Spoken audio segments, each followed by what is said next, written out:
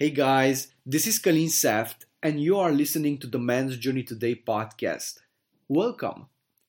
Today's episode is dedicated to all the fathers listening to this show, as I'm going to talk about the key ingredient in building a great relationship with your children, and that is a secure attachment. Immediately after birth, the child's survival depends on her caregivers. Most of the time, the caregivers are the mother and the father, although this role can be fulfilled by any other caring and loving person. Parents love, protect, and comfort their baby. This intimate bond gives the child a strong sense of security. The sensation of well being that originates from the repeated experience of affectionate care creates what we can call a secure attachment. Quote, Attachment is an inborn system of the brain that evolved to keep the child safe. It enables the child to seek proximity to the parent, to go to the parent at times of distress for comforting as a source of a safe haven, and internalize the relationship with the parent as an internal model of a secure base. This sense of security is built upon repeated experiences of being contingently connected with the attachment figure. The impact of these experiences is to provide children with an internal sense of well-being that enables them to go out into the world and explore and make new connections with others. Daniel Siegel and Mary Hartzell, Parenting from Inside Out. The secure attachment is the foundation for a healthy cognitive and emotional development of the child.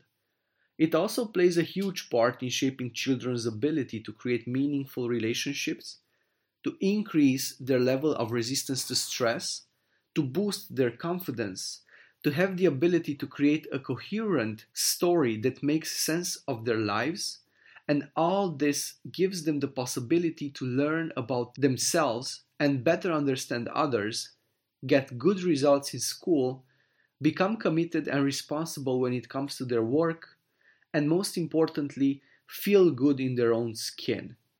Because a newborn depends entirely on those around him, he completely abandons himself to his environment.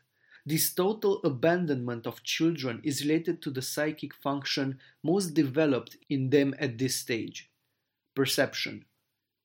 Just to be clear, this is not a passive phenomenon through which external elements penetrate the child's inner world. On the contrary, we are dealing with a dynamic process. An inner mobilization is necessary so that external impressions can be perceived.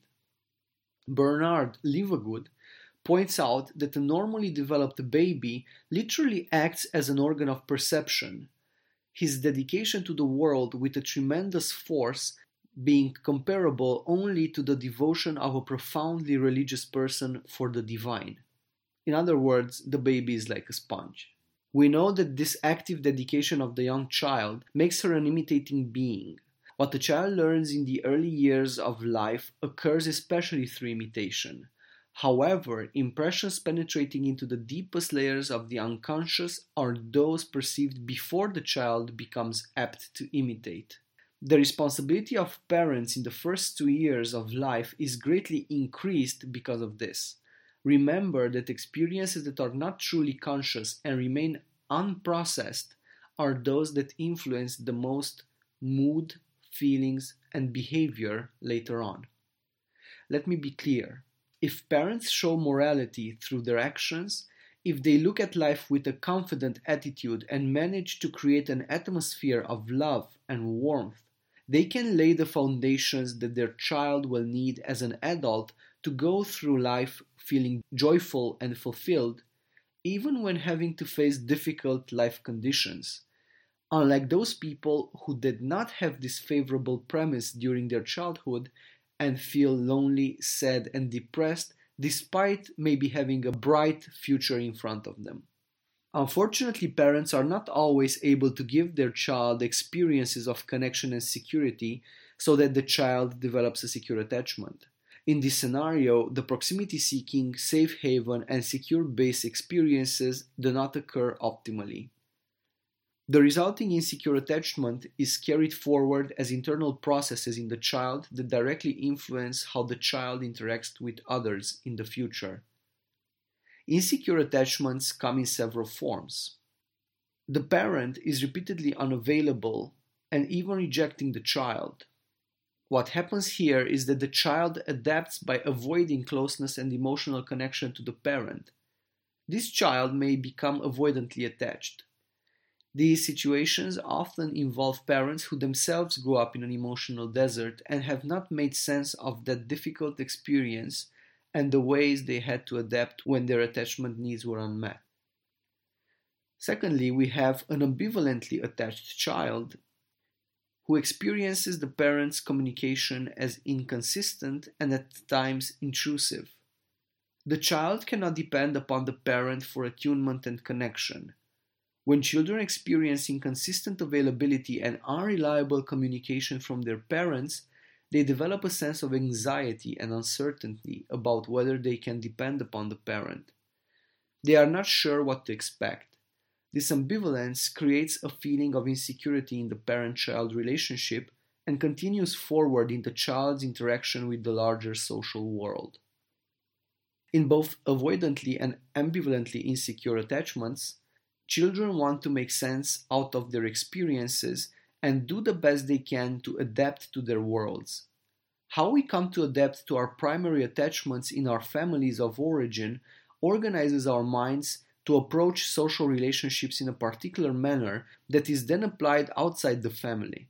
This use of old adaptations in new situations with teachers, friends, and later with romantic partners recreates another experience that reinforces our old patterns of adaptation. We come to deeply believe, for example, that the world is an emotionally barren place, for avoidance, or an emotionally unreliable one filled with uncertainty, for ambivalence. And there is yet another category. This is the disorganized attachment. In this category, we have parents who frighten their children because they themselves are frightened or frightening. Usually these are parents that abuse alcohol or drugs and generate traumatic experiences for their children. Here, the child faces a problem without solution. They feel the need to connect to their parent when in distress, but the problem is that the parent is the source of the distress. So the child dissociates. Parents who realize that they haven't been able to properly meet their children's developmental needs, especially in the first years of life, often ask me if they can still do something to improve the quality of their interaction with them. The good news is that relationships with parents can change, and as this happens, children's attachment changes as well. This means that no parent should feel discouraged by previous experiences. It is never too late to generate positive experiences with your child.